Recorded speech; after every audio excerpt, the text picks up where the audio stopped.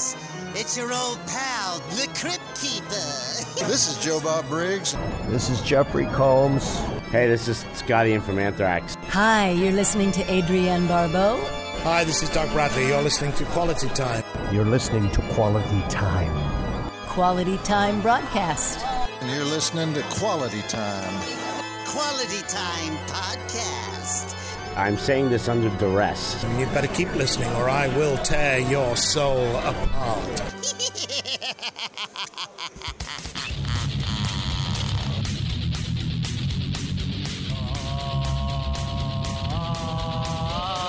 Quality Time, video games, all the films, comedy and bitches. Quality Time, video games, all the films, comedy and bitches.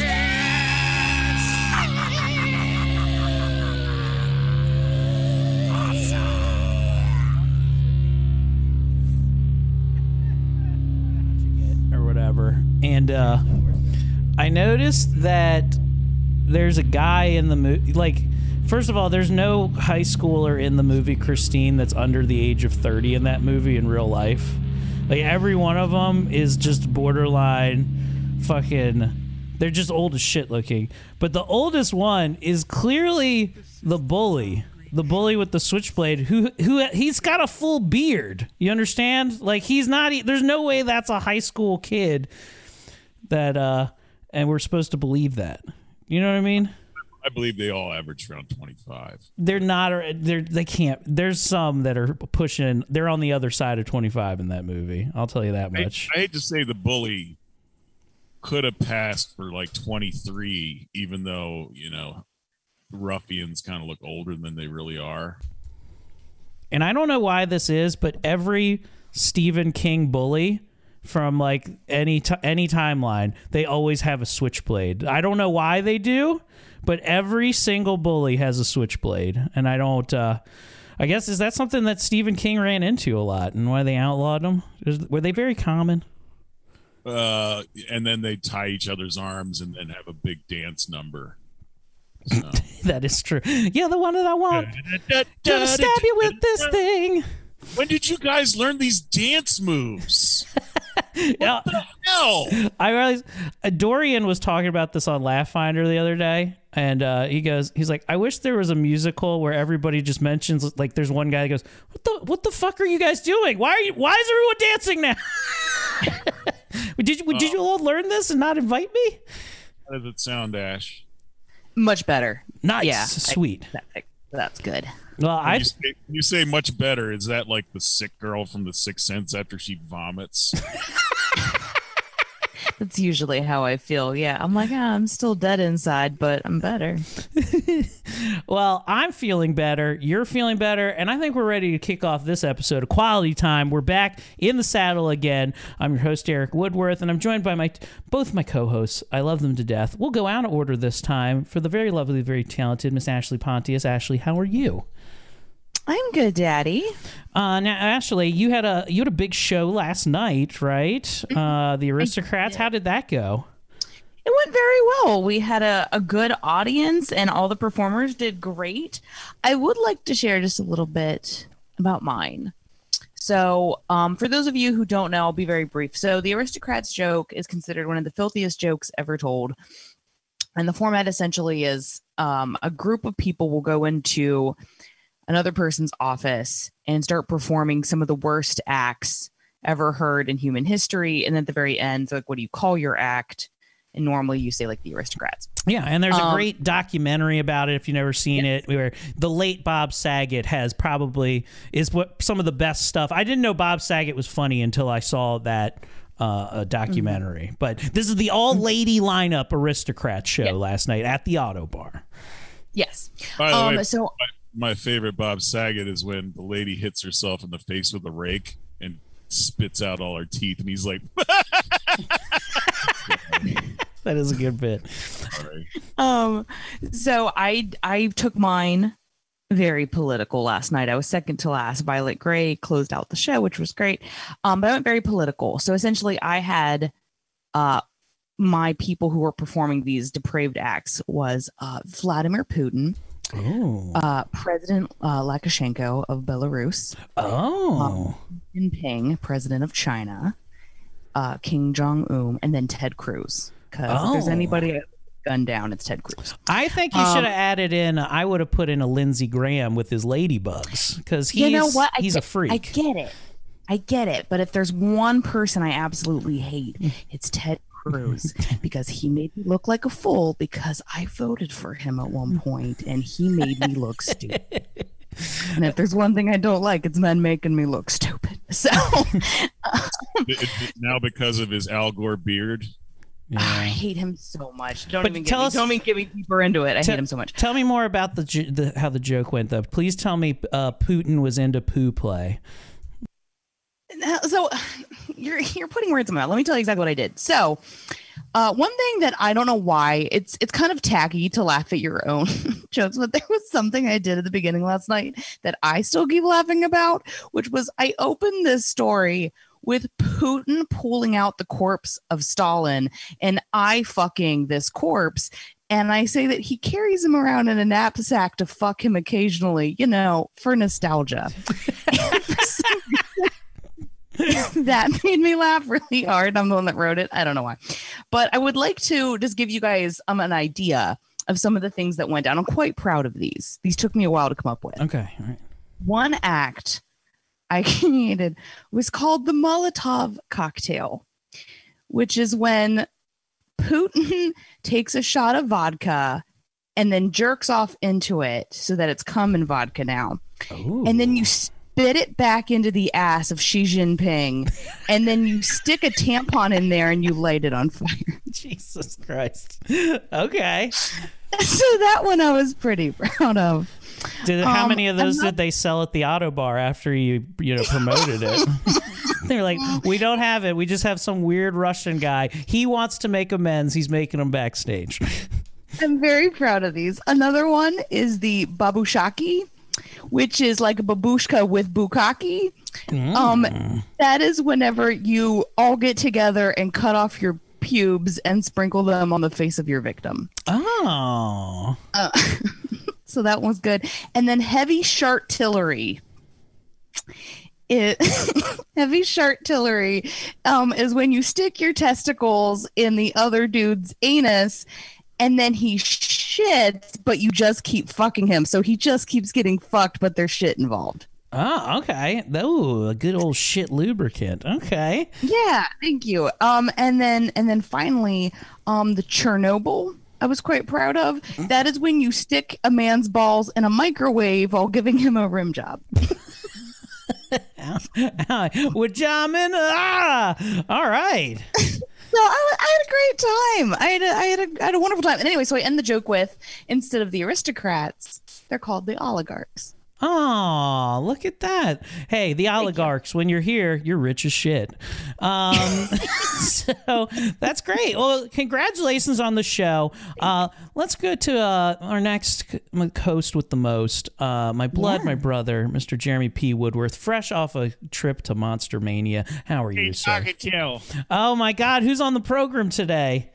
It's me, Gary, from Weird Science. Gary! Oh my God, Gary! It's so good to hear you. Now, I heard that you caught up with Wyatt this weekend at Monster Mania. No, I was with both of them. Nice, and you actually got us a shout out for it that'll eventually be added into our new intro. Yes. Yeah.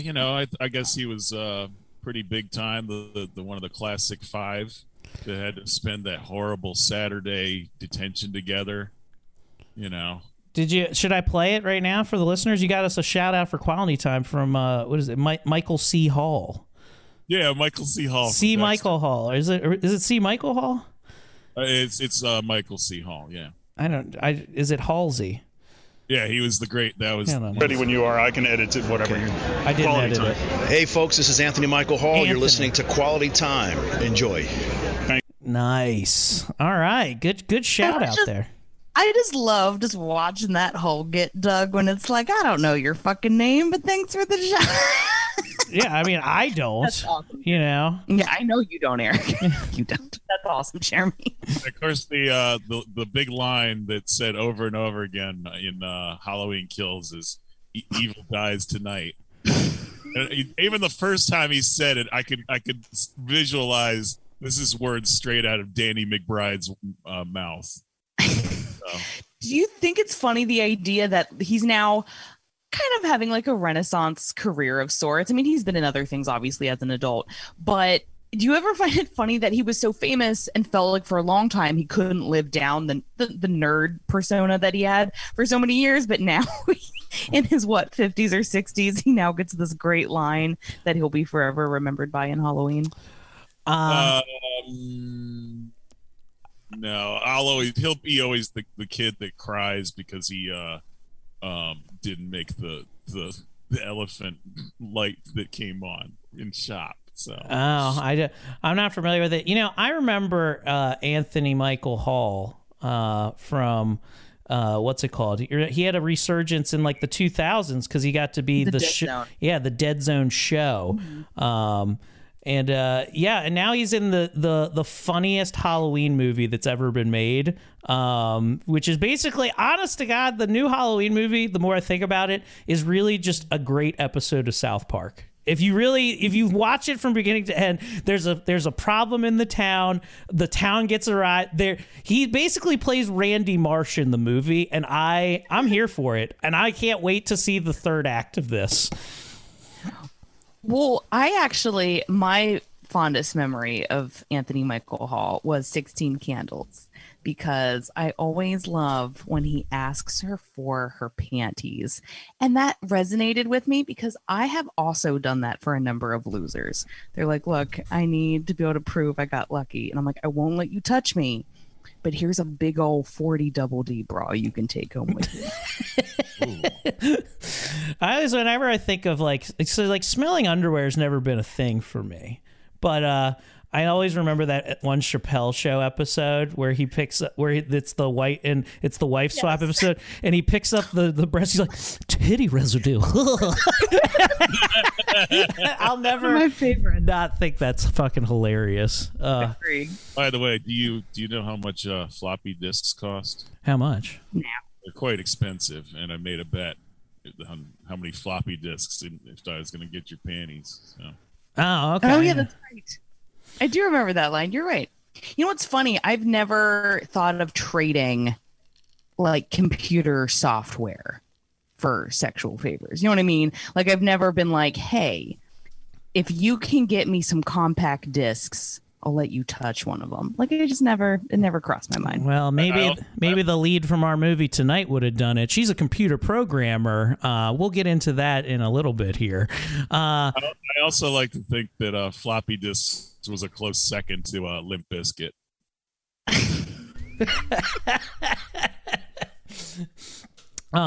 So I mean, like more of a Devo band. So. Jeremy, any other fun? Did you run into any other fun celebs? I know you sent us a bunch of pictures. I saw that there was a picture of that guy with the Phantasm cosplay is a 10 out of 10. I fucking love that. Jeremy met some guy who was at Monster Mania who has basically the Phantasm ball jabbed into his forehead, and like blood looks like it's just squirting out, suspended in the air. It's really cool. Good. Really good. But did you run any? Listen, in some of your past exploits, we need to mention, like, you've gotten to smoke weed with Sleazy P from Guar at some of these events. Did anything reach that level? No. Well, I'm trying to. I'm looking up her name because I'm horrible. That's Anita Michael Hall. I know. Is that helping? Okay, so this now older female named Thora Birch. She was in Hocus Pocus and Ghost World, and her last role was in Walking Dead as Alpha's daughter Gamma. And I'm standing next to her. I know she's a celebrity. I can't remember what the fuck she was in, but she's interesting. And she's like, I try to be friendly. I'm with my other acquaintances, and I offered her some Fireball straight from the bottle, and she takes a little swig. She's like, she mentioned somebody that died, and she's like, "Do you mind?" And she wanted to pour some Fireball on the floor for her. Hell yeah. That's how we do in Timonium, Maryland. Pull her little Fireball out on the floor for old Jaina. I'm sorry. In this economy? No, your ghost can suffer. I need this more than usual. Yeah. It sounds like the sequel to Ghost Ship, Ghost Sip. But that was the only celebrity I hung out with, and of course I sent you other pictures of some of my go-to friends. One the clown girl is of course Crystal Rose, and man, she's hot. I like that you have a whole clown cabal. You're part of the clown underground right now. Now, Jeremy, as being part of the clown community, do you guys have tensions with the juggalos from time to time? Like they're not real clowns? Well, of course, your clown friend, who's a real clown friend, was like, "I'm not even a clown." Yeah.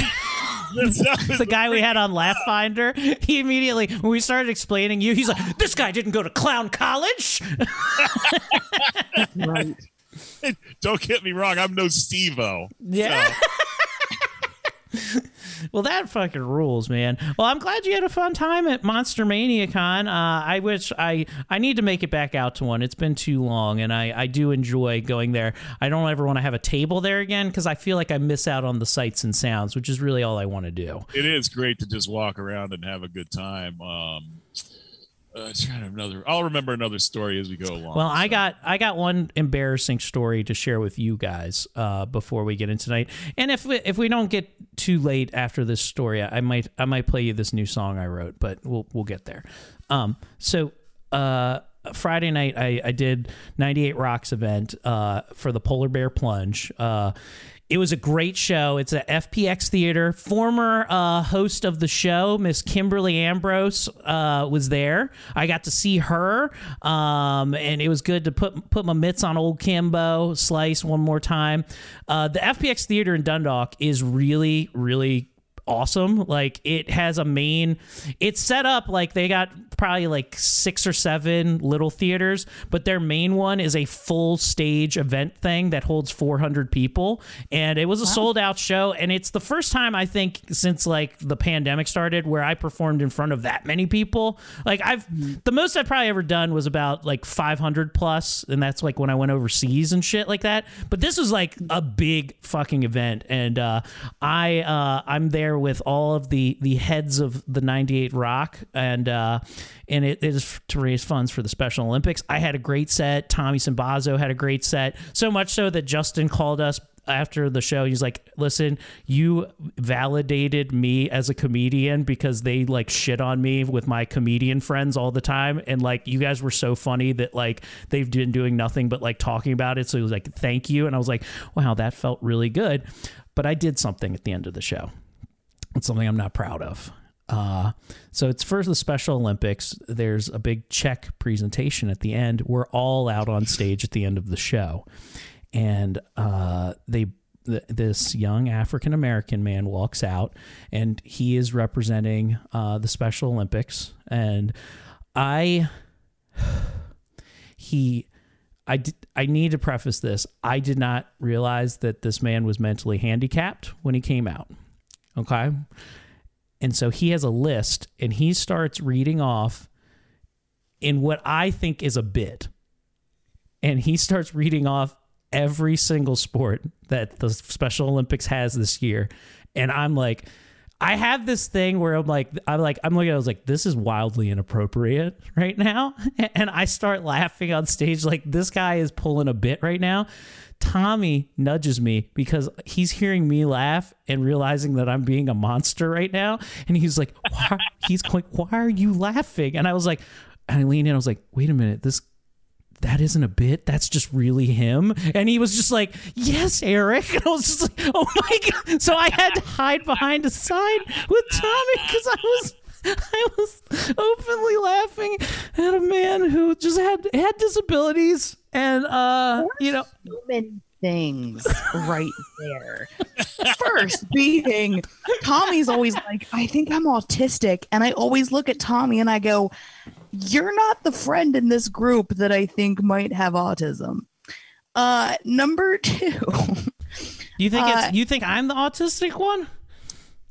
You've got some tendencies, like you can't read human emotion sometimes, and it's very uncomfortable for everybody around you. Someone could be hit by a car, and you'd be like, "That's fucking hilarious." Oh shit! Sorry, what's happening? You're not like a true douche, but you are a jock. So. Right, there's something there that's not right. There's a head trauma. Yeah, I got head trauma. My wife today explained, was very angry with me because she told me an entire conversation that she described in vivid detail that I had no recollection of.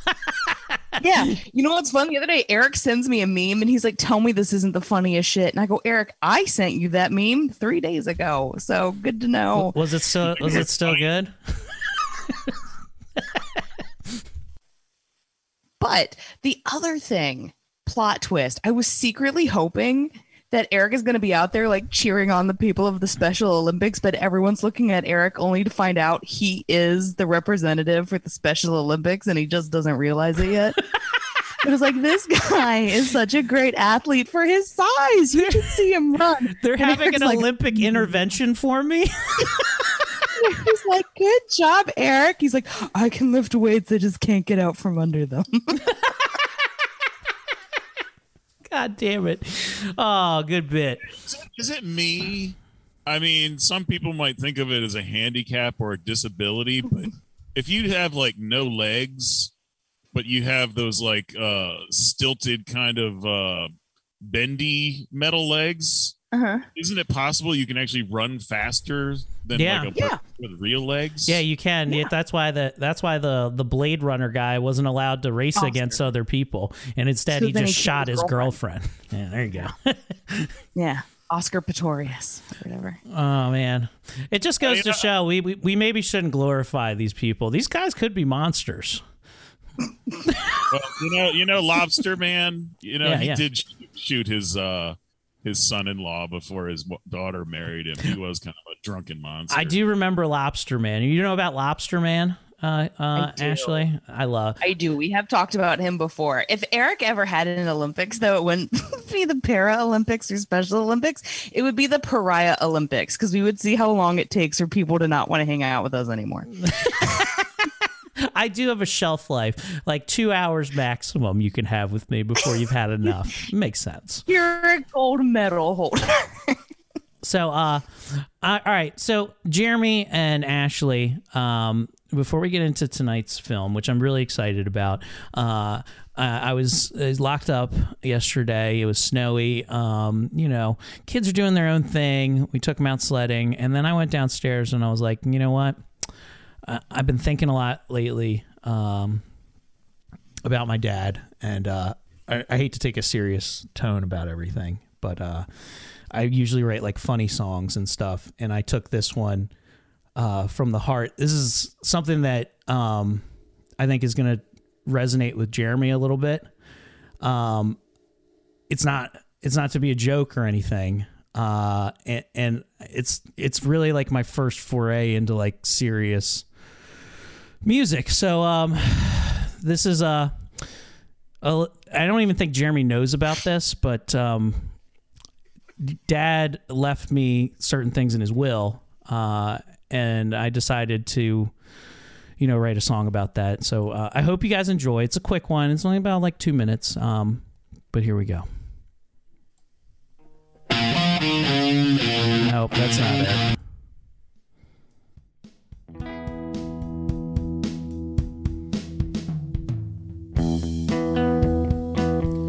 Father's gone in the sky. Heaven only knows why. Left me empty behind.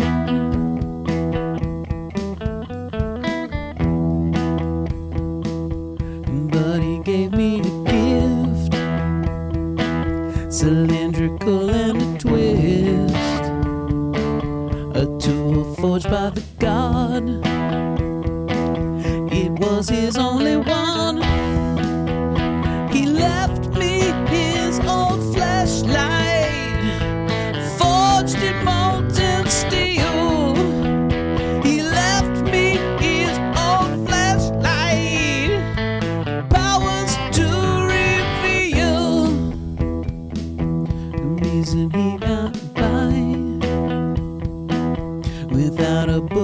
inside this warm place to reside.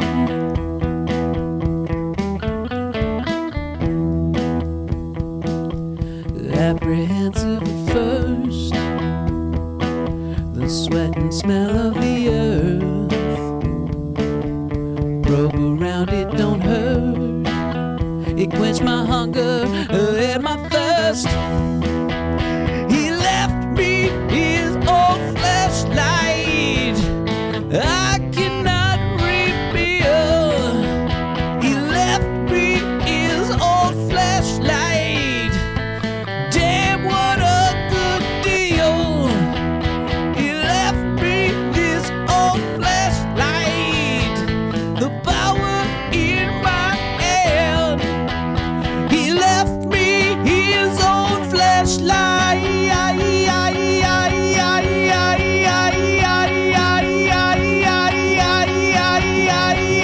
Damn. Now the power is thine.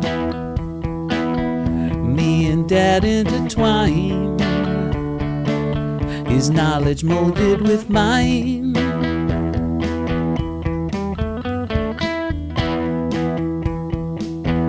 Link the future at last. Can see all bust from the past. History can't run. And now it's yours, my son. There you go. My dad left me a fleshlight.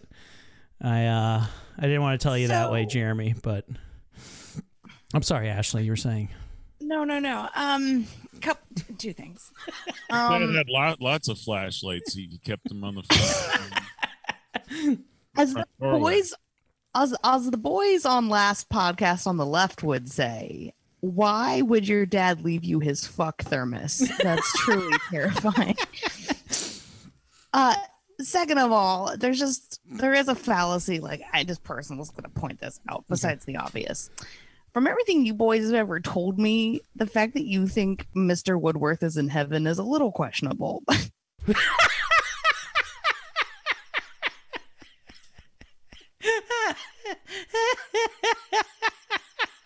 I'm sorry.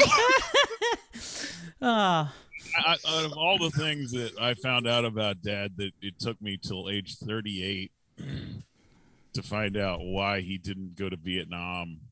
And was he dishonorably discharged? I believe so. That he did have a physical altercation with a superior officer that got him discharged from the Air Force. And he came home and he's like, I should breed. Yeah. I was told that he was a ringleader to having the drill sergeant stomped in formation. Oh yeah, Dad didn't take being disrespected very well. he never liked to feel like the little fella. I heard the reasoning was that his buddy got injured during basic training, and it was the drill sergeant's fault. That's what I heard. I don't know. Oh well, that sounds it sounds all very much like something our dad would do. Yeah, I agree. So anyway, was beautiful, Eric. I'm glad you feel like you could get that out, and I'm glad that you're sexually able to express yourself somewhere. Well, look, I mean, a mag light is a really good flashlight, and the fact that you get it as like a hand-me-down, it's a cool thing. I agree. And you know what else I agree with? Enough of the fellas for this episode. Let's get into tonight's movie, which I'm excited about. Ashley, you're taking us into the realm of The Single White Female from 1992. It's like I have Tourette's. Sorry, one more thing. Okay. So, does your fleshlight run on D batteries? Well, it's ancient. It actually has a hand crank, like an old Ford Model T. Like you are hand cranking it. So that sounds. I had to put a whole gallon of gas in it just to do it. So it costs like $6 to run one jerk. No, Eric drowned the flashlight. Okay, so Sorry, I can't think about this anymore. I'm gonna get sick. So, anyways, yes. So I got to pick this week, and I chose 1992, baby, the year I was pushed out of a fucking vagina. I picked Single White Female. And I was shown this movie when I was 8 years old, and it in no way affected my personality. Yeah, I mean, this director, Barbet Schroeder, with the writers John Lutz, who wrote the novelization of it, SWF Seeks Same, and Don Ruse, who did the screenplay here. And there's one interesting thing. Of course, it's anchored by the great Bridget Fonda, who had a choice between this role or the evil role, who eventually went to Jennifer Jason Leigh. She said she took the other role because she thought it was harder. And I don't believe that. I think she just didn't want to be a bad guy. I think she had Nicolas Cage syndrome. Well, maybe. Here's the thing, though. I think it was cast correctly. I think she did play the sweeter version well. There is something about Jennifer Jason Leigh that just makes your butthole crawl up inside itself and start folding in like a dying star. She makes you uncomfortable, which is why she's great for this role. I will say, I know it's not a perfect movie, but I think there are some really good shots in this movie, some very well framed, well shot scenes in this. So I actually give a lot of credit for the time too. I thought it was decent. No, I think it's a great movie, especially you also get my third favorite cast member from the show Wings, Steven Weber, who's in this film. This is it's an all-star cast for 1992 right here.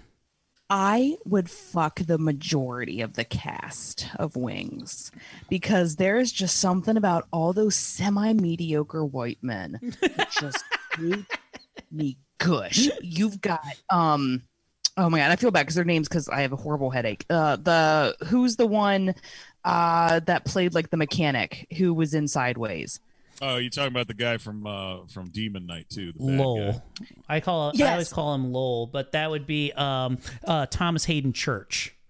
Thank you. Thomas Hayden Church, like such a hottie. He's my number one. Steve is such a hottie. Steven Weber is also a hottie because of Wings. Now, I know that his version of The Shining is kind of shitty. I get it. Yeah. But there's something about Steven Weber that makes you feel like the sex would be wild and he might kill you. So I'm kind of into that. And then the guy that played his brother on the show Wings, whose name is escaping me, he did Stephen King's Storm of the Century.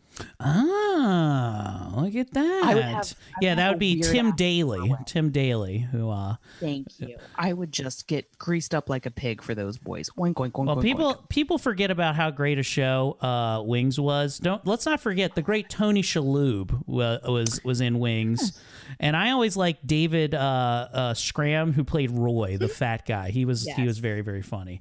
So all-star cast of Wings. You know what? Welcome to Wings Cast, where we're just going to talk about the show Wings now. Oh my god! Can I start my own podcast? And it's all we do is talk about Wings, and it's ladies, and we call it Always with Wings. Yes. I'd love to be a guest if I could get on the guest list. All right, I'm into it. Only if you put a tampon in your butt and tell me which kind. Yeah. Okay. Always. Sure. So let's go through a couple other cast members. But one other quick thing about Jennifer Jason Leigh, why she's a great bad guy, is because she always sounds like she's about to cry just when she's talking. She always is like, she has like this tone that always sounds like she just finished going to her dog's funeral. Like that's just her regular, that's her baseline is dead dog. No, you're right. Almost like she's got marbles a little bit hanging around in the back of her throat. Like she stumbles over her words almost. There's something off. Mm-hmm. Yes, agreed. And I'd say a pioneer of resting bitch face. A pioneer. Yeah. No? Okay, sure. So then you also get Jeremy, you also get the great Stephen Tobolewsky, who Jeremy, what's Stephen Tobolewsky's most famous film? Ned Ryerson. Yes, the great Ned Ryerson. I cannot find my Ned, my Tobolowsky picture where I actually hugged him for I guess the second or third day that Murray, Eddie Murphy. Okay. Meets him in the street in the movie Groundhog Day. So. Well, Jeremy, let's just say there might be a clip that comes up later in the show. So there's also one last notable actress who's in this movie. In a very short little space, you get to see none other than Happy Gilmore's grandmother, who plays the neighbor in this movie, Frances Bay. She does show up very briefly, and as soon as I saw her, I was like, oh, yeah. She's got, what is she, off knitting duty? Fuck yeah. So she shows up in the movie too. Now, Grandma. Yeah, she's the grandma who gets treated very poorly by Ben Stiller. You go to sleep, or I will put you to sleep. Oh, god damn, it's so good. So this movie kicks off. We get to see two little twin girls putting lipstick on each other. It makes me feel uncomfortable as a father. But we move on immediately to meet some of our characters in this movie. We see that there's a little bit of trouble in Sam, who's played by Steven Weber, and Allie's relationship as his ex-wife calls, and she overhears that he fucked her last week. So making that fucking marriage real tough next week. So that never happens in any people that we know. Yeah. Who would ever do that? And then so we then see Bridget Fonda, like right after that, we get to see her rocking tits. We get to see tits throughout this film, to be clear. You get to see Bridget Fonda's tits almost every half hour, as well as Jennifer Jason Leigh's. Whenever you think that you're like, man, this movie could use some titties, you get it, and it gets delivered. Just like I told you boys about History of Violence, the same thing happened with this. I cannot express to you boys the number of times my mother would watch a movie on TNT or TBS or USA Network and be like, that was great. Let's buy it. And then I sit with them and watch it, having no idea, unbeknownst to my mother, that there will be ass, there will be titties, there will be 69ing, there will be pussy, just all kinds of things that she was not prepared for. And this was another movie that went in the garbage. And then 15 years later, my dad bought a copy and put it back on the shelf. Okay. All right. I can finally own this in the house. The nice thing is this is the 90s, and every 15 minutes there's either boobs or butt, as opposed to any show after 2000, and you'll have to watch a gay scene of gay sex or gay kissing. Yeah, this isn't probably like, I like this as a Bridget Fonda film. Don't get me wrong, but I always remember Bridget Fonda from the 90s as the remake of La Femme Nikita that they made called Point of No Return. I always loved that. That was my first foray into the Bridget of Fonda. Why don't we talk about the greatest role of all? What's that? And that, of course, is Ash's girlfriend in Army of Darkness. That is true. She is the. That's so funny. That I totally forgot about that, actually, Jeremy. And that's a good point. I'm a little embarrassed because my reference for Bridget Fonda was going to be when she played the twat in Lake Placid, where she's super fucking annoying. I always remember her most for her mother, who was known as Hanoi Fonda, Hanoi Jane. There you go. So her dad is right. Was she also in Congo? I don't know if was she the lady in Congo? I think so. She was also a twat in that movie. She has a very twatty personality. Well, she is in a future episode we will do called Lake Placid, and her best movie, her hands down best movie, is with the great Bill Paxton, and that's A Simple Plan. I'll just throw that out there right there.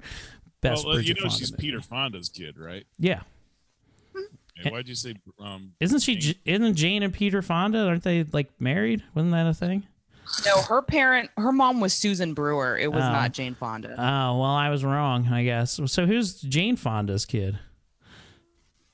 I don't know, because I thought, are Jane and Jeremy, help me out. Are Jane and Peter siblings, or were they married? Brother and sister. Oh, so they didn't fucking make a special Olympian. Okay. By the way, Sorry about that. I'm getting this all over the place. I did not realize Bridget Fonda has been married to Danny Elfman since 2003. Wow, look at that. Power couple. I just imagine a Danny Elfman wedding where they like, and here's your bride and groom. Ba, ba, ba, ba, ba, ba, ba, ba, ba, ba, ba, ba, ba, ba, ba, ba, ba, ba, ba. Like that's got to be fun. And Pee Wee Herman rides a bike holding their trailer. Tommy was telling us the other day about how his coworker Tegan, old long balls, if you listen to Laugh Finder, he has really long balls. He didn't know how big Pee Wee Herman was, and he said he was trying to explain. He was like, no, he was a grown man that dressed in a suit but acted like a kid, and he was huge. And he was like, what the fuck are you talking about? I was like, you don't understand. He was loved by everyone until he jerked off in a theater, which now would be totally acceptable.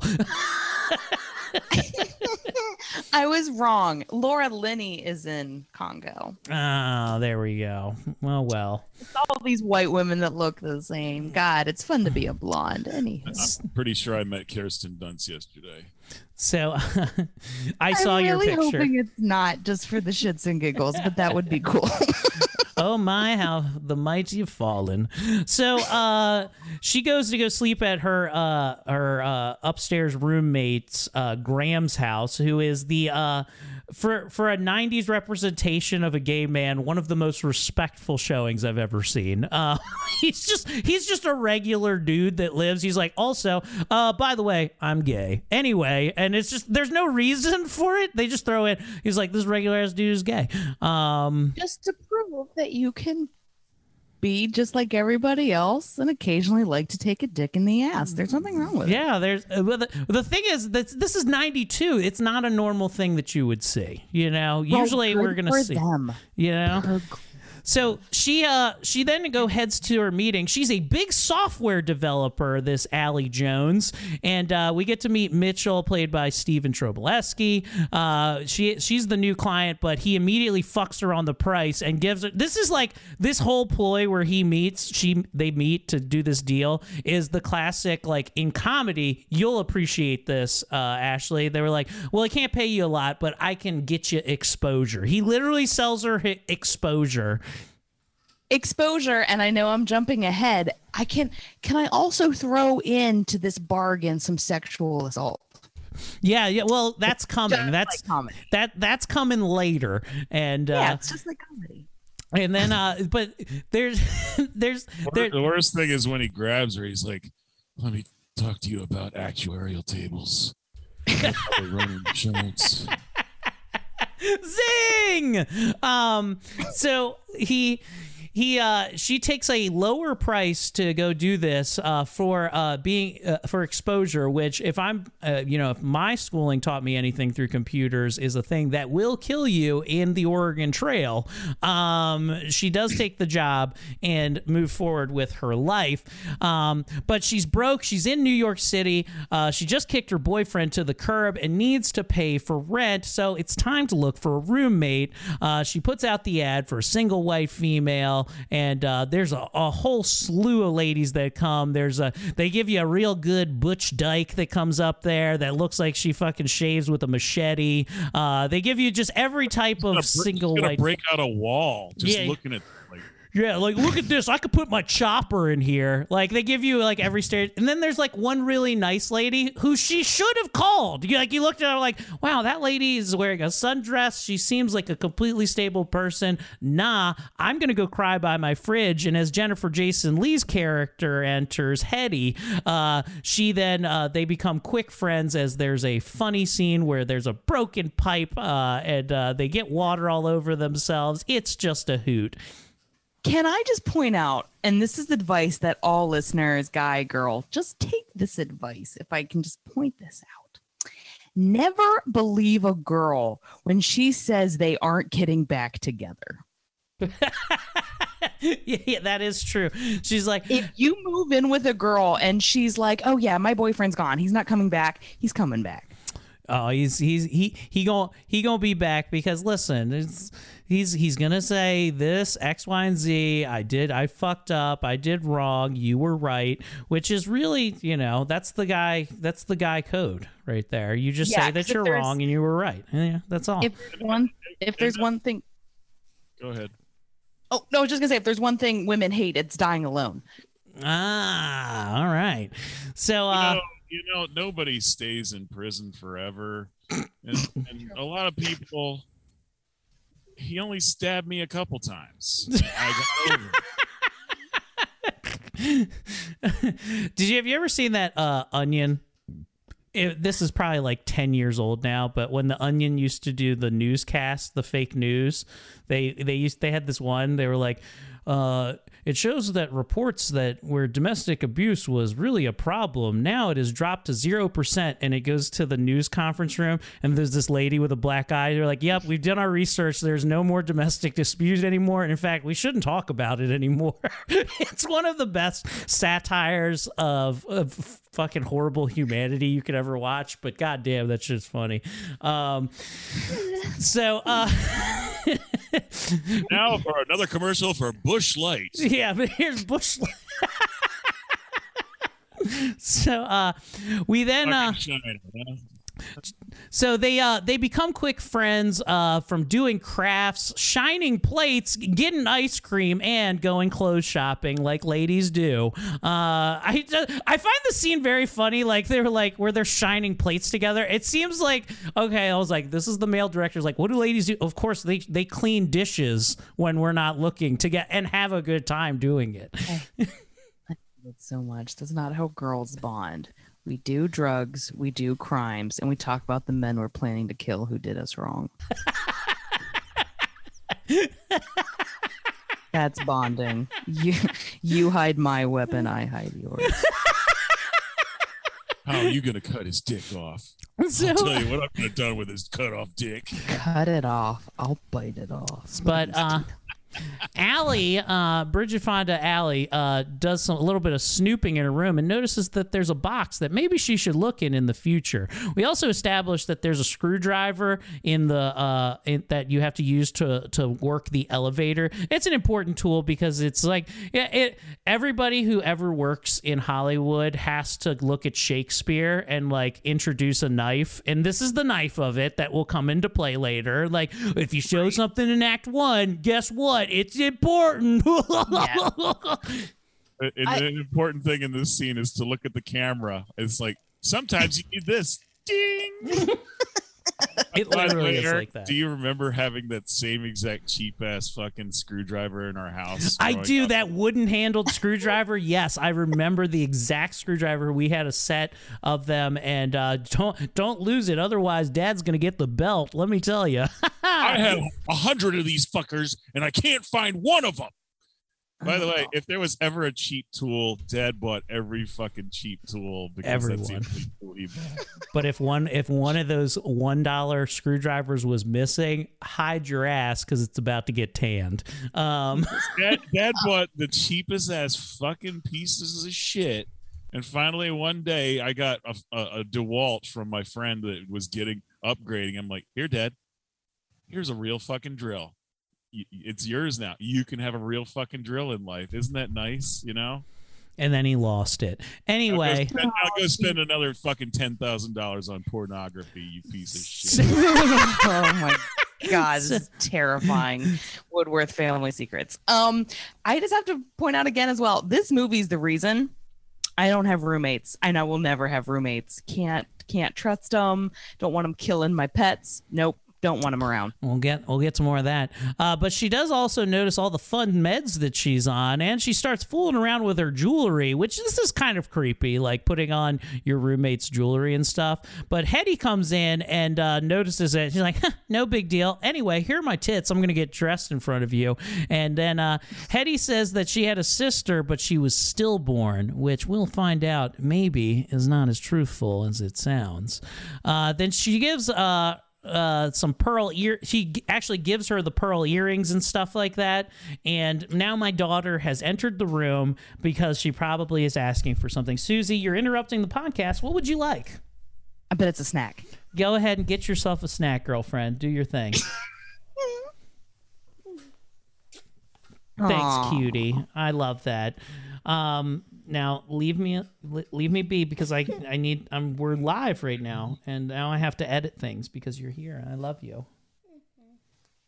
Don't give me a sad face. Go get yourself a snack, girlfriend.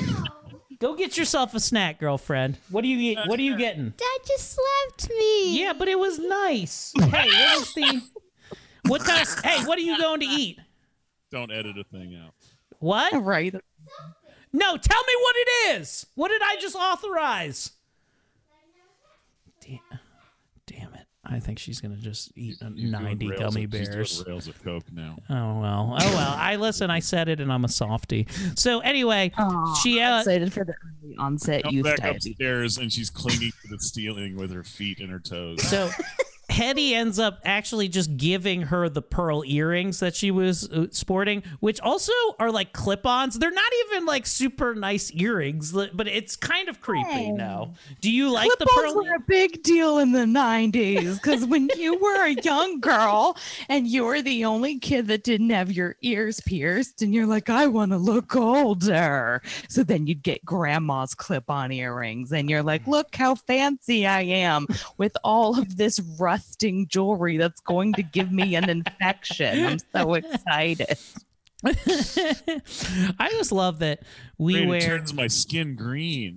I just love that we just basically take fucking clam turds and you're like, these are the most beautiful things we've ever seen. I always find that funny. Same thing with diamonds. It's like, ooh, look at this rock that was crushed real hard. This is good. But diamonds are pretty though, and the fact that they're expensive just makes me like them. That is true. So Hetty then goes and buys a puppy and hopes that it can stay.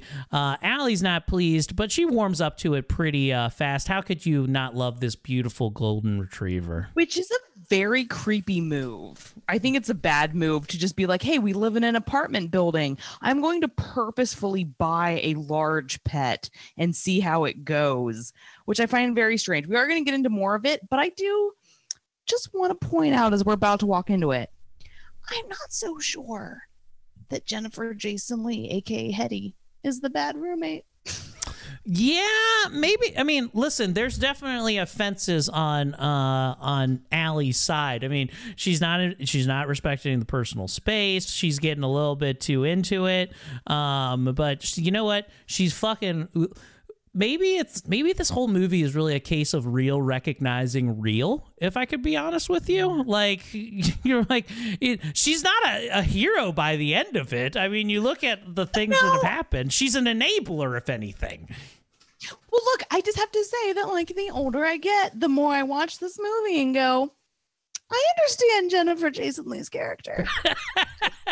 I get it. I'm a little ashamed at the number of times I see something happen in this movie and I go, this is so weird. You know what she reminds me of? And then I go, it's me. Oh my God, she reminds me of me. And then I have to go sit and think about my life choices. So she comes back from work after a hard day and finds that Sam is already in her apartment and Hetty can't tell her fast enough. So Hetty leaves, but she watches from a window across the way.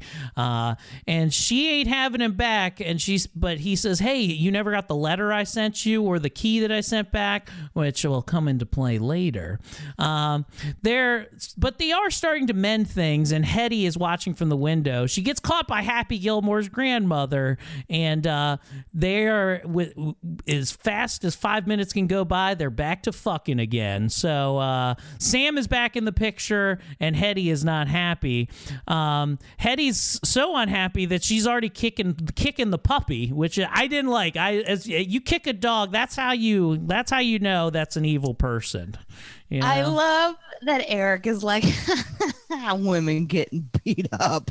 And then he's like, don't you fucking kick that dog. I know. Listen, people, listen. In a hierarchy of things, that kicking a puppy is high on the list. You could slam a baby feet first. I'm not going to shed a tear. But you fucking punt a golden retriever puppy, and we're having words, okay? Listen, people love dogs, okay? There's a whole documentary about how not to fuck with cats, and that's how they caught a serial killer. So, I mean, I'm not alone on this. No, Yeah, you are. I'm not. I'm not. People love fucking baby animals. They're the shit. So I really upset my wife with a British comedy show where a guy hits on women in the street. He's walking with a woman who's walking her little dog. He's like, "Hey, how you doing?" She's like, "Oh, I'll just go in with my boyfriend." And as soon as she says that, he literally punts the dog like a football. Yeah, I could not stop laughing. You're talking about. Like, I know the show you're talking about. You're talking about The Toast of London, I'm pretty sure, with Matt Berry. And yes, the situation where he's like, "Oh, how can I help you with this?" And he finds out she has a girlfriend, just drops her fucking aquarium in front of her. When I showed the wife the video, she's like, "That's not funny. That's not funny." It's not like it was a real dog. I mean, come on. It's ironically hilarious. So. Matt Berry has one of the funniest bits I've ever seen from the IT Crowd, where I think I sent the clip to you because you sent me that and I'd seen it before. But there's one in the IT Crowd where he's talking to this woman. They're out having dinner, and he's just like, "Well, I have to come clean with you. Actually, I'm a man." And he goes, "I don't care about that, blah, blah, blah." And they go on and they go flash forward and they're like, "The last 4 months have been great. This was some of the best sex we've ever had." And she's caressing his chest and everything. She's like, I'm so happy that you were so fine with everything, me being a man and all." And he opens his eyes up and he's like, "What?" And he was just like, "When I told you that I was a man," he goes, "I thought you said you were from Iran." And then, so it's just, and the next scene is them having a full fist fight through drywall into a room. It's just some great comedy if you ever want to check it out. Now, when you think about there's quite a few movies. I guess what was it? What was the one with Glenn Close as the evil girlfriend, where she Fatal Attraction?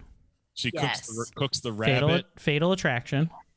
And my classic, which I hope to see with us someday, would be The Girl Who Lives Down the Lane.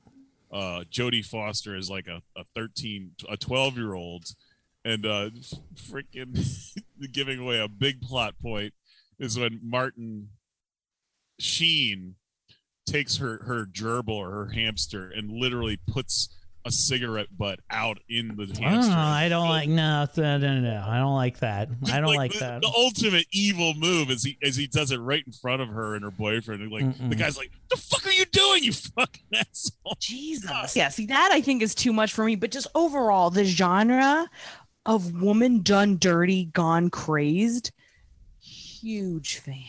So now I question when they did this scene in the movie whether they actually pulled the puppy away or whether it was I don't know, just mixed edited or it was CGI. It was a CGI. All right, let's get back on track here, okay? Let's get back into the movie. So Allie slips in late at night after having a good old romp with the old boyfriend Sam, and Hetty is waiting in her bed, waiting for her to come home. This is red flag number 3, but this is a big one.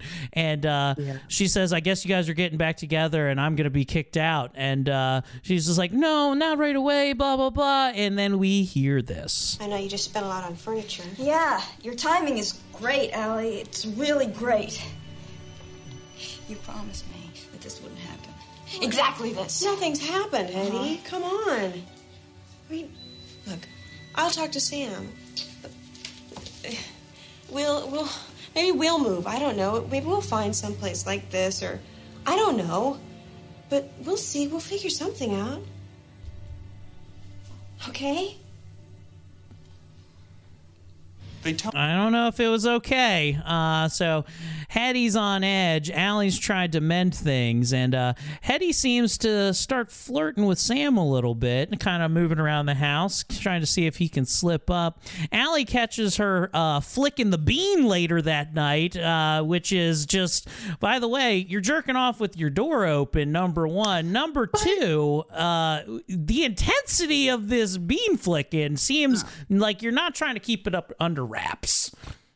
Well, maybe, but I was also gonna say, Bridget Fonda is being a weird ass roommate watching her watching her roommate try to masturbate. That's fucking weird. You mind your own goddamn business. Thank you for this, Jackson. Jeremy's doing a visual something right now. It's of Jackson Browne video. What, Jeremy? You need attention? Go for it. I just wanted you to cue that up during certain portions of this. That's not a way to tell me. The way to tell me would be like message, maybe textually. I didn't. I looked at a video of Jackson Browne that didn't. Hey, when I saw that, I didn't say I need to pull this up to play it immediately. You understand? You're not. You're not getting that, or so? What's the song you need queued up? I wasn't interrupting anybody. No, I mean it's not distracting in any way. So you want what's the Jackson Browne song that you need queued up, Jeremy? Somebody's Babe. Okay, gotcha. I'll work on it. Okay. So later that morning, Allie she catches him flicking the bean. I'm sorry, Jackson Browne something. Hold on. Jackson Browne, you love the thunder?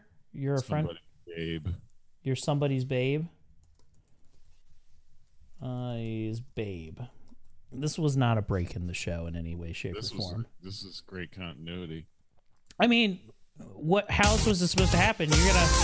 Are you gonna fill while this happens, or are you gonna make me talk the whole time?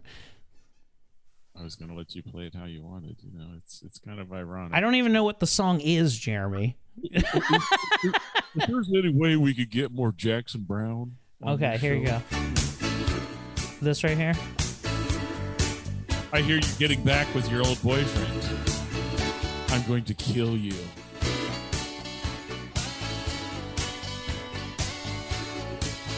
Did you know what Jackson Browne's first hit was? He's got a lot of hits. Is that the bit right here? I'm working it. Okay. Well, listen, if you want some more Jackson... Jeffrey Reber show, all about Jackson Browne podcast. Okay, all right. Listen, my favorite thing... I know you've seen Fast Times at Ridgemont High. Yeah, I mean, not in some time, but yeah, of course. I know about Spicoli. Yeah, I mean, it's fine. I don't know how it ties into what we're talking about. Sean Penn role ever, okay? No, I do love... Him as the stoner. I love him... Before he married Madonna and wanted to kill himself every day the rest of his life. I personally love. Listen, Mystic River is a great film. Okay, when he tries to kill Tim Robbins, so it's a good movie. So look, and sadly, he turned into Chris Penn, who was the second stoner in The Wildlife, who then became the funny Penn brother. There we go. Now we're getting into how this applies to the movie. You're going to decide to turn on us.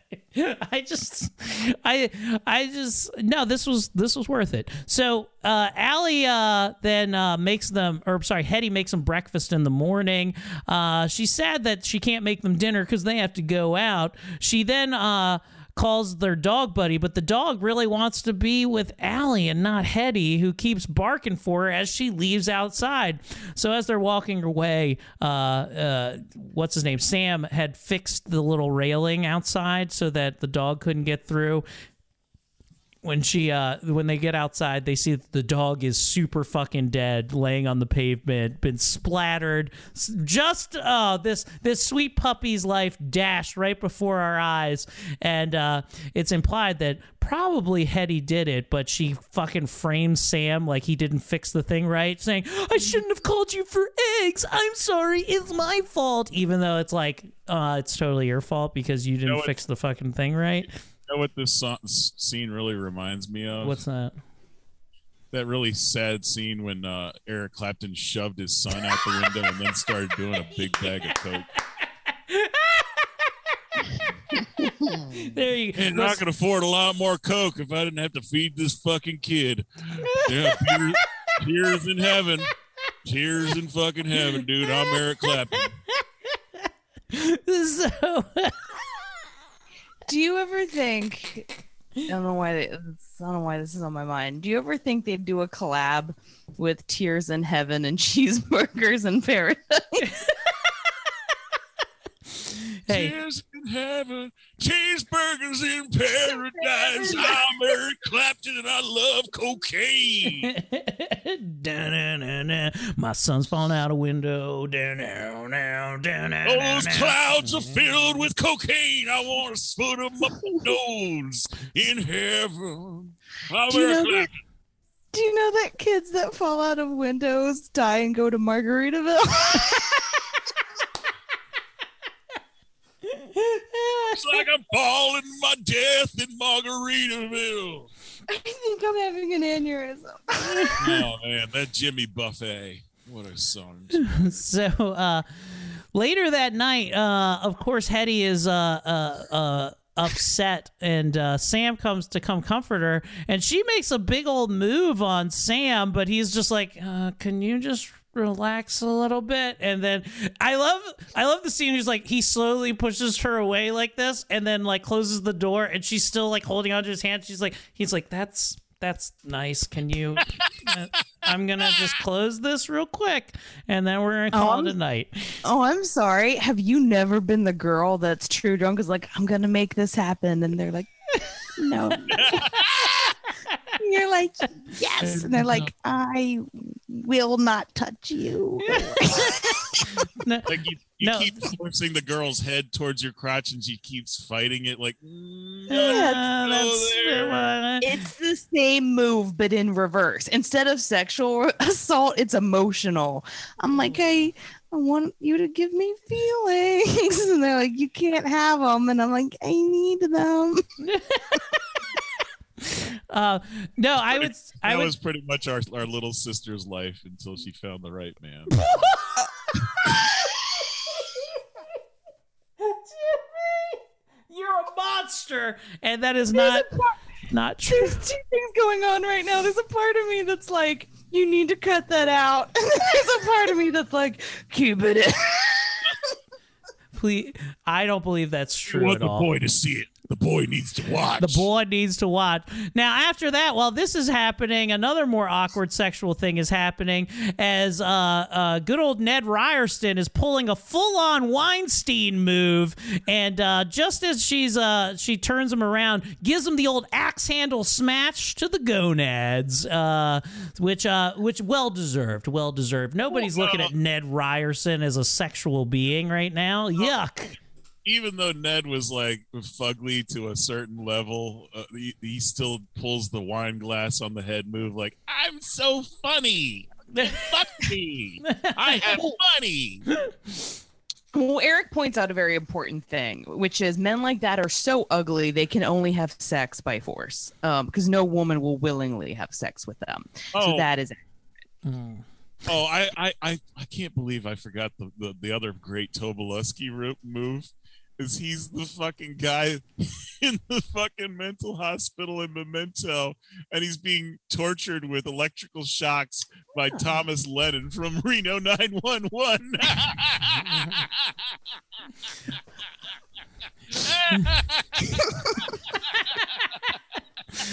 Jerry, I like when you make just a connection in your head and you instantly become the Joker from Batman. Like the fact that it's Thomas Lennon just fucking makes it funnier. So, no, but Tommy, Jeremy's more like the Joker and the Penguin. I just call you the Jenguin.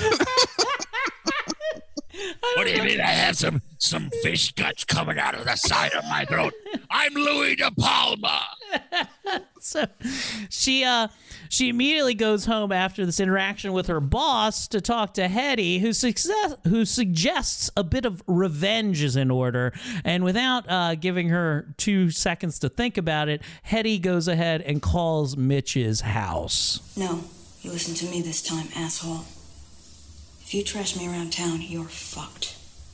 And your family is fucked too. You got that? It won't just be you.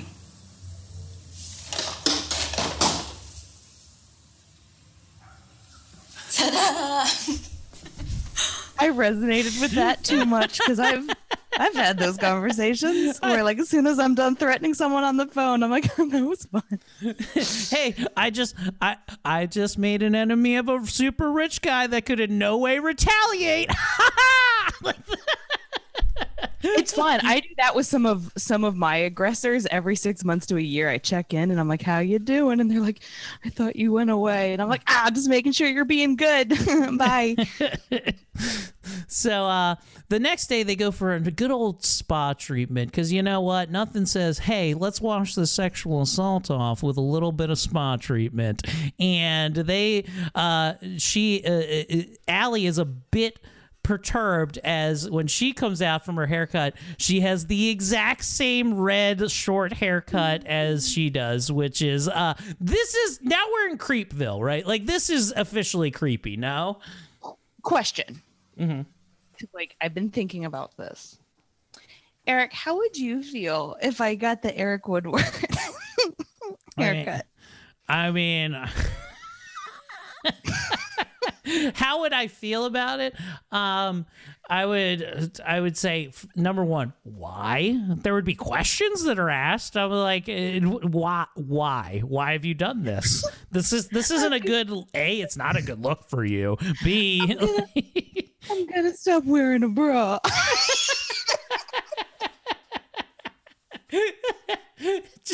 You're gonna start posting really bad workout videos on your story. I get it. Okay. Your kids are gonna be like, "I'm so confused." And I'm like, "Yeah, Dad got like 2 feet shorter." Yeah. Oh, that's called. I call her Mini Dad. I can totally stop learning to read. I can start mixing up words. I can have really runny diarrhea. Watch out, Eric. I'm coming for your life.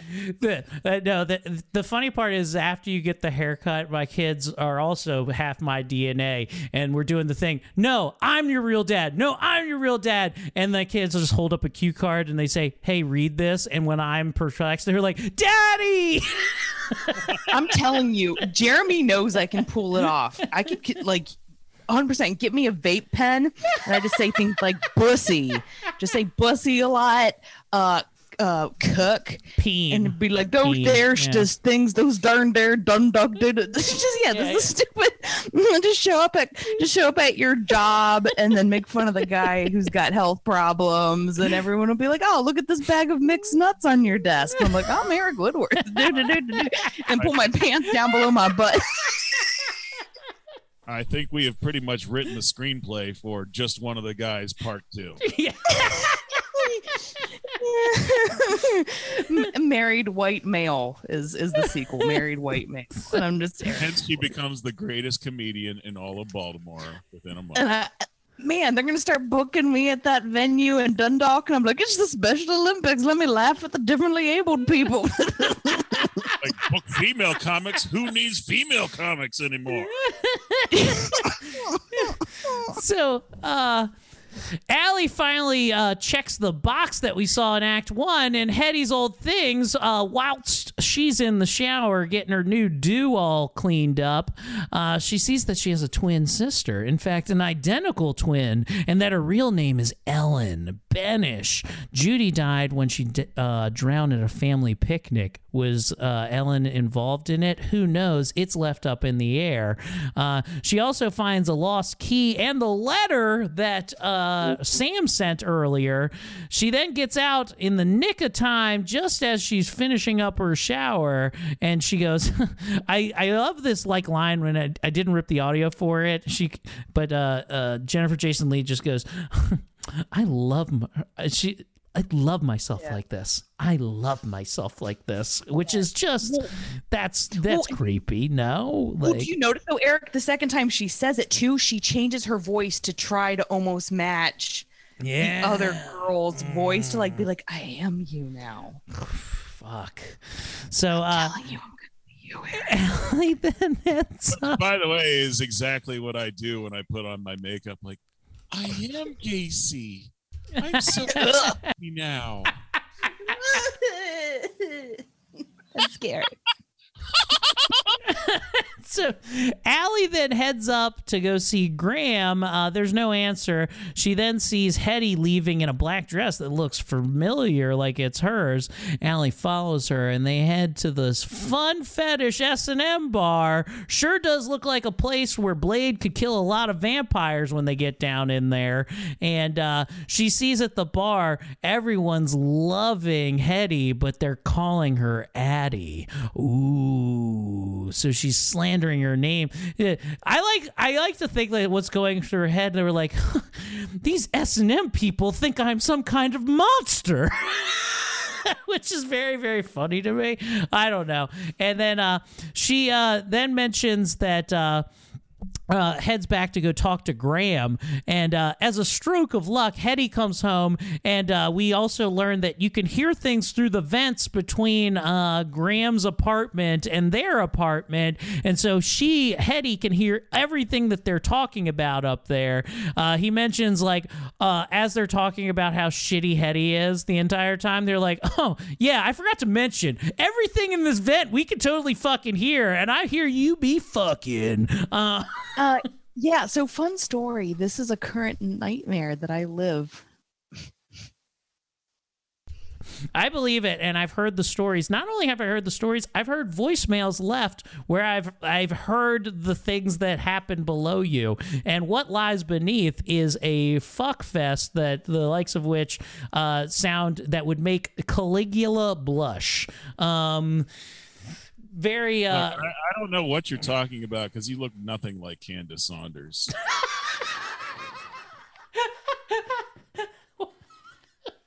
What?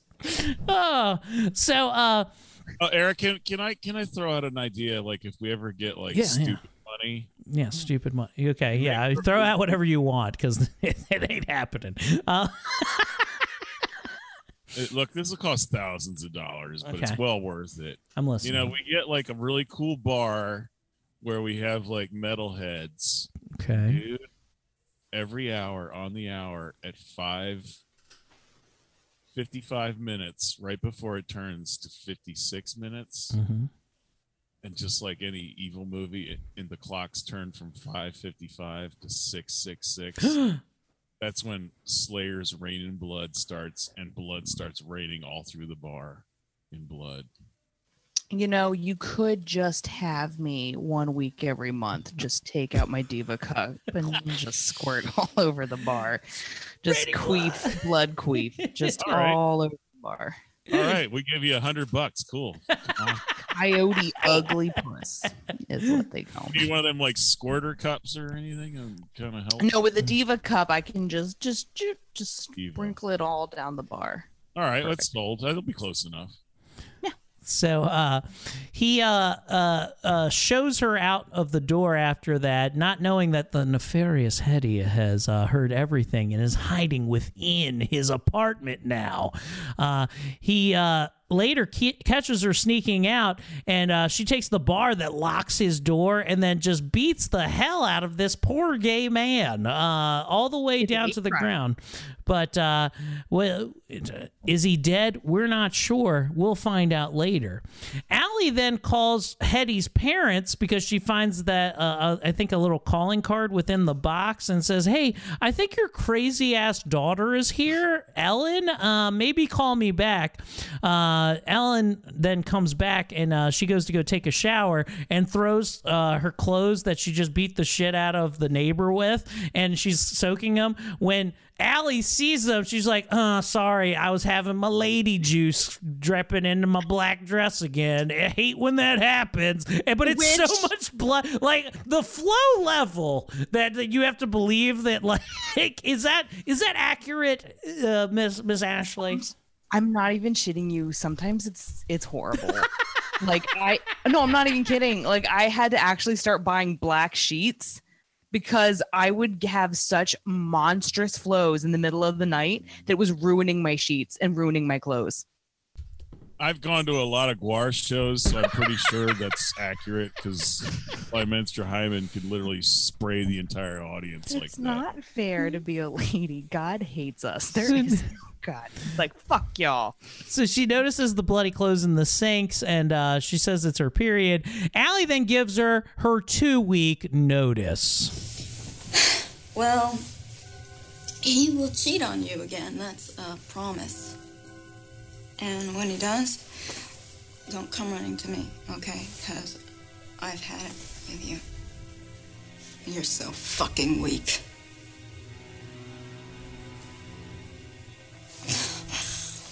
I'm sorry. I'm so sorry.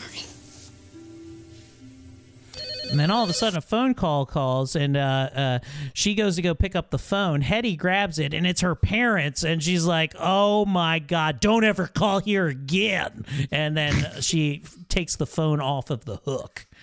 I love whenever an inside thought becomes an outside thought and you realize the horror of what you've just said. Because I've done it many times when I told someone what I really think of them, and then it gets weird and I go, oh, did I say that out loud? My bad. Like every night I get that same call, like, this bitch is overdosed. I'm coming over like, crank call, crank call, crank call. So Hetty then intercepts the call from Sam later that night, who's back from his trip, and shows up at his apartment dressed as Hetty. As he's sleeping, goes over and blows him whilst he's half asleep.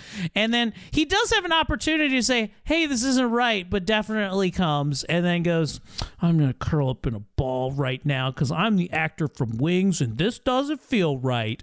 And well, it's sexual assault for him. It is that she sexually essentially assaulted him, which is really creepy. Yeah, it's a creepy level. And I like that he was just like, she then threatens him. She's like, well, I'll just let you walk away so you could save face and blah, blah, blah. He's like, no, that's cool. Go get fucked. I'm going to go tell her right now. And then she throws a shoe at him. And in the most the most man way of writing a woman's part, she kills him with a stiletto pump, which is like, it's the most ridiculous murder weapon I've ever seen. It's just like she whacks him in the eye and just like, and he fucking dies. It's funny to me that also tells me you're a man, because that's the part that you find hard to believe and ridiculous, where for me it's the idea that he's gonna go tell his fiance the truth. So that was the most expensive killing with those shoes. They were expensive. They were expensive. They did establish the expensiveness of those shoes. And just also, like Go ahead. No, I was just gonna say, just like Cardi B said, it's those red bottom shoes because they're bloody. So another important part of this scene is finally we learned why she was nicknamed Hetty.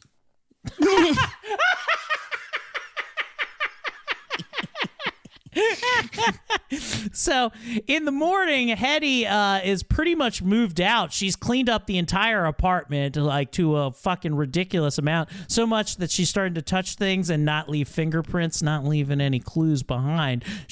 Hetty's got a good head on her shoulders, and she then sees a news report. Allie sees a news report that Sam is dead. Hetty is downstairs loading up her gun and burning clothes, and Allie finds the deadly stiletto that is still just, even though she's a clean freak and has cleaned the fire mantle, has not cleaned up all of the murder evidence, which is very funny to me. She then is making sure she's not leaving any prints everywhere. Hetty then says, I think you're upset because you know that Sam's dead. You couldn't have. Why? Why? Allie, he came in my mouth, and they tried to beat the shit out of me because I wanted to tell you. No, it was an accident. But he deserved it. But you shouldn't run. It'll only make it worse. I know you weren't yourself when you did this thing. I know. That was you. Who is this Hetty, anyway? No one's seen her. She's not on the lease. There's not even a fingerprint of hers here. I've been cleaning like crazy.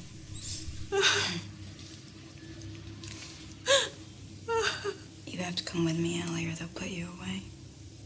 And it'll never work. Besides, people have seen you. Oh, just calm down. We'll call a lawyer who can help her, or a doctor, and they'll explain it to the police or something. Why are you making me do this? We're friends, Allie. And you could be in a lot of trouble without me. But I'm not gonna leave you. It wouldn't be right. I won't leave you. Okay, let's go. So, Hetty is, she's completely lost it by this point. This plan is not, first of all, even in the 90s, this plan isn't going to work. People are going to realize that Hetty exists. I'm sure of that. This is so weird, Eric. I don't know what you mean, because like you and I have these conversations all the time where I'm like verbally beating the shit out of you, and I'm like, Eric, why do you make me do this? We're friends. So Allie then takes her. Why do you have to be you? Hetty takes her up at gunpoint to Graham's apartment, which she's already taken care of Graham. I also love that this whole time, like, Allie doesn't know that, like, both of her only friends are also dead. Like, she's just like, oh, that sucks. God. And then, oh, we're going up to Graham's apartment. She's like, yay. Oh, wait, he's dead as fuck, too. Fuck. Eric points out something. You point out something really sad and terrifying. Like, what is it like to be threatened even by a dog? You know what I mean? Yeah. She's like, you love the dog more than me. I've got to kill your pet. Yes, God. So takes her up there. She shows her new do, which is now she's gone back in black, real AC/DC look, looking like a Joan Jett. She leaves her tied up, duct taped to a chair with the remote, saying that she's got to go cash her check because she's been living off daddy and mommy's dime this entire time. Because we never find out what she actually does except make eggs and shitty food, right? Like this is it. I'm actually very rich, and she says she'll be back in an hour. So Allie comes up with the plan that to pump up the volume of the TV to draw attention and get somebody to come save her. She uses she goes to go cash the check while this is all happening, and they think she's an actress, which I think is very funny. It's such an Hollywood thing to put in the morning. Hey, aren't you an actress? Because you show up and looking at like different people all the time. I can barely recognize you. Yeah, there's no way you're mentally unstable. Yes. The best part is how she alludes to, like, maybe I'll go blonde. You're my next victim. So luckily she goes and does that, and with the help of sad goth music that she is pumping through the apartment, which is I like that MTV is just like, welcome to noonday, the brightest part of the hour. We're gonna play the saddest music you've ever heard. Welcome to the sad part. And it's just this fucking mod crap music that's being busted. Of course the guy, and I also the show that like the guy who complains about it, he's just like, can't you see I'm trying to play the violin during the day right now? I honestly really wish they would have used like Boy George, and you just hear her cranking it up and you're like, do you really want to hurt me? Eric, are you drinking out of a wine bottle? No, that's actually a wonderful scotch that I'm taking little sippy sips out of. Oh, you're not drinking from your bodkin? No. So she comes back up, and guess what? People are there to go and open it because the complaint is like, we got to get this music turned down. But unfortunately for Sweet Allie, we do see that Hetty shows up just in time to turn them away and turn down the music. But listen, it's fucking too late. This betrayal is far too much.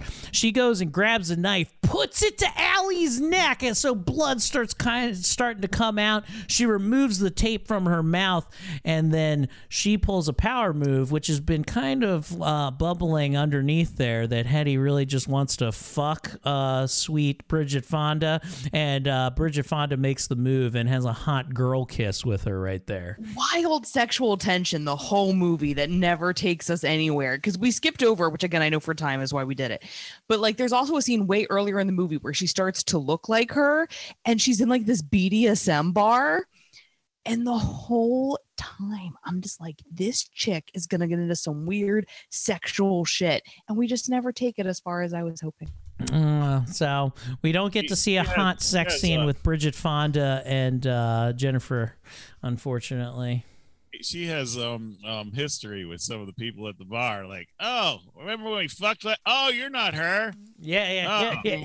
There I'm is. Sorry, it's only because you're Asian. Can I just point out that if they had sex with each other and they had the same haircut and everything, they'd be called the Yin Yang Twins? Hell yeah. Get low. So she then loses it, and Hetty breaks down and cries in Allie's lap. Luckily, though, she gets... we then see, meanwhile, while this is happening, we go back to the boss, who they mentioned earlier that she made this software at Ned Ryerson's company that will lock down the second shit she isn't paid, which is fucking good for her. And we get to hear Ned Ryerson see the lockdown happen. Please contact Allison Jones, and in 24 hours the rest of your data will be irretrievably lost. This payment policing program is installed on all Allison Jones software. Oh, man. So now he's got to go look for Allison because his whole business is on the fucking line. And Hetty then plugs in a computer for her because apparently in 1992 you could order plane tickets online. Didn't know that was a thing, but that's what's happening right now. And as they go to look, as she instructs sweet Hetty to go look for what's his name's wallet, for Graham's wallet. So we're like, we'll just put it on his credit card. We're in love now. She tries to do a quick instant message, just like, please save me, I'm at this part, and she unplugs it at the last second. Like, how fucking dare you? And shit is still fucking getting real. She gets caught. Mitch then sees Hetty outside of the apartment building as they're going up, and she says, hey, do you know this lady? I know that sometimes she was in this apartment right here. She's like, nope, never seen her before. And then he realizes that she has her suitcase, and he's like, you do know her, as a matter of fact. I think you're lying. Real recognizes real. And Mitch immediately is like, get the fuck out of the way, pushes her down on the ground, and then closes the door, and she's like, it's fine, I already took care of it. What the hell is going on? She comes over with a gun, and he's like, whoa, relax, blah blah blah. And I love that they almost try to make this sexual assaulter the hero of the movie for a moment, real quick, where he's just I don't understand how you try to make a cowardly man the hero at the end of the movie. I'm like, this just does not. No, there's no way. There's no way a man that's a coward enough to sexually assault a lady is like, I'm gonna defend a lady. Yeah, that's not how that works. So he wrestles the gun away from her for just a moment, and then throws her over the table. And then we hear this right here after he throws her over the table and starts untying sweet Allie. Where is she? Don't worry about her. I took care of her. He gets whacked with a fucking giant club in the back of his head like a dumbass that he is. Then gets shot a bunch of times. And that brings an end to Ned. Bing! That brings an end to Ned Ryerson. R.I.P. You sexual assaultist. I'm kind of glad that he pretended to care about her instead of when he sees her tied up on the floor, he doesn't instantly start to disrobe. Yeah, it's just, that's more in his character that we've established. He's not the hero, but he is acting in his own self-interest, which is like, what about my money? So then she forces Allison to type a suicide email, which is it has to be the first suicide email on record I've ever seen, right? Like this is a groundbreaking moment. We're seeing a digital goodbye letter written, and she says everybody who reads this is not going to believe it. And she also drops some. I took one little audio clip up here of Hetty saying this thing about identical twins, which I thought was really funny. Did you know that identical twins are never really identical? There's always one who's prettier. And the one who's not does all the work. I hate that when that happens with identical twins. I know. Let's all be honest. We know which one it is, Danny DeVito. Yes. If I may induce a little bit of truth to this, identical twins are never really identical. There's always a twin that likes a little bit more heroin than the other twin.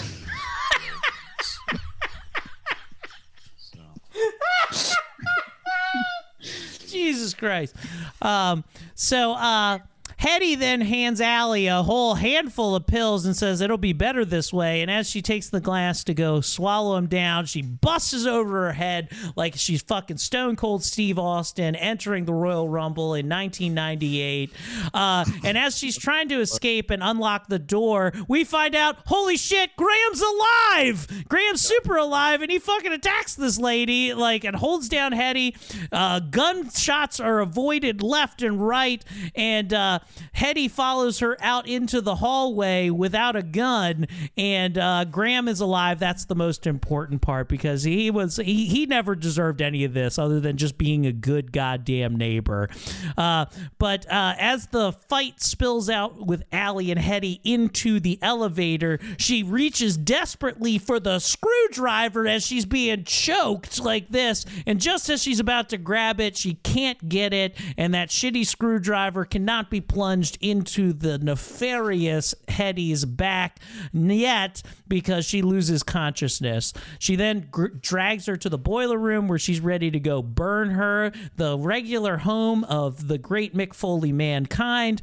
But we then see that as she's prepping the burner, Allie is gone, and she's gone full fucking predator mode. She's hiding up in air ducts like Die Hard. Fucking Hetty grabs a meat hook. She's looking for her like she's the Candy Man. But as she's playing this game of cat and mouse, she drops down from the rooftop, fucking stabs her in the chest with the fucking screwdriver, finally stabs her in the back again, and fucking brings a sweet end to Hetty in this thing. And then we hear this at the end. I cried the whole week of Sam's funeral. Graham says that won't bring him back. He says I have to start letting go. He's right. Hetty's parents said that for years they tried to explain to her that her sister's death wasn't her fault. But she never forgave herself for surviving.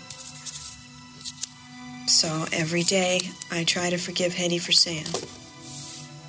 Then I try to do what she couldn't, forgive myself. I know it can happen to someone who doesn't. And that brings us to a sweet end of Single White Female. All that ladies need to do is just forgive themselves, and they won't try to murder you. Ashley, we'll start with you. Your final thoughts on Single White Female, your pick of the week. I love this movie. It's so much fun to watch a film about undiagnosed borderline personality disorder. Big fan. Love the movie. All right, Jeremy Woodworth, Single White Female. Give us your hottest of takes. I hate the fact that she had to reinforce the idea that if only she could have been as hot as me. So wrong. It's so. Oh, goddamn. I mean, I know I'll never be as popular as a comedian as you, but if I can be like a good Carrot Top or something, that's all. I have goals. I love you too, brother. I love you too. I enjoyed Single White Female. It's been a long time since I watched it. It's not my personal favorite movie of like lady who comes in that you think is normal and goes crazy. I would say my favorite one would be the Carrie Ewells one, The Crush. That's probably my favorite of those type of movies, followed by The Hand That Rocks the Cradle, because The Hand That Rocks the Cradle with Rebecca De Mornay, chef's kiss good. And definitely it should be a future ep. But hey, as far as Femme Fatales go, it's a fucking great movie and another great pick. I'm excited, and we made it through another one, guys. We did it. Hey, who still doesn't want to do Bridget? Hey, you know? Yeah, I do. I mean, I don't know. I know what I'll be thinking about with Dad's old fleshlight tonight, Jeremy. So, anywho, Ashley, I want to even do Kirstie Alley today, even 300 pounds. I'll do her. Ashley, where can people find you at, love? Okay. You can always find me online at Ashley Pontius Laughs, and you can catch me, I think if I'm right on our dates for this episode, you can catch me hosting, or no, I'm not hosting, I'm doing a guest spot with Tommy Sinvazo in Sherrytown, I think PA on the 25th, and then you can catch me at Drafts and Laughs on the 26th at Checker Spot Brewery. Fuck yeah, check all that shit out. You know, my April is looking a little slim, and by the time this episode is out, I guess it's, you know, all things Eric Comedy at ericcomedy.com. Eric with a K, comedy with a C. I got some shows coming up in the future. It'll be fun. So do all that shit. Jeremy, take us out of here. And the rapist Ryerson! Bing!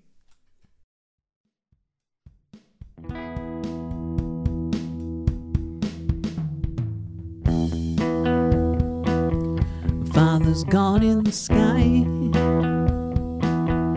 Heaven only knows why. Left me empty behind.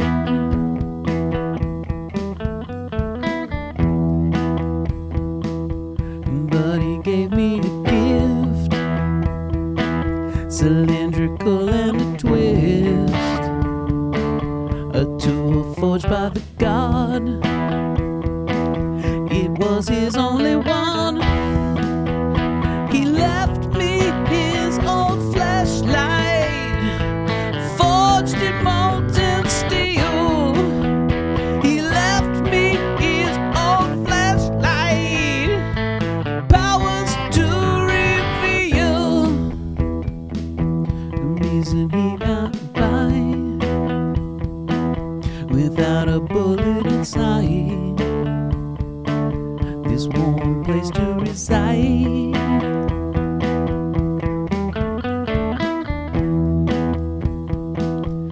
Apprehensive at first, the sweat and smell of the earth. Probe around, it don't hurt. It quenched my hunger and my thirst. He left me his old flashlight. I cannot reveal. He left me his old flashlight. Damn, what a good deal. He left me his old flashlight, the power in my hand. He left me his old flashlight.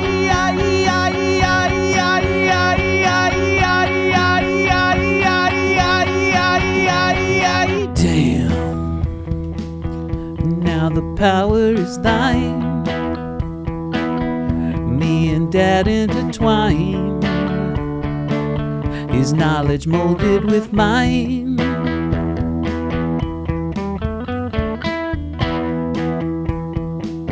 Link the future at last. Can see all bust from the past. History can't run. And now it's yours, my son.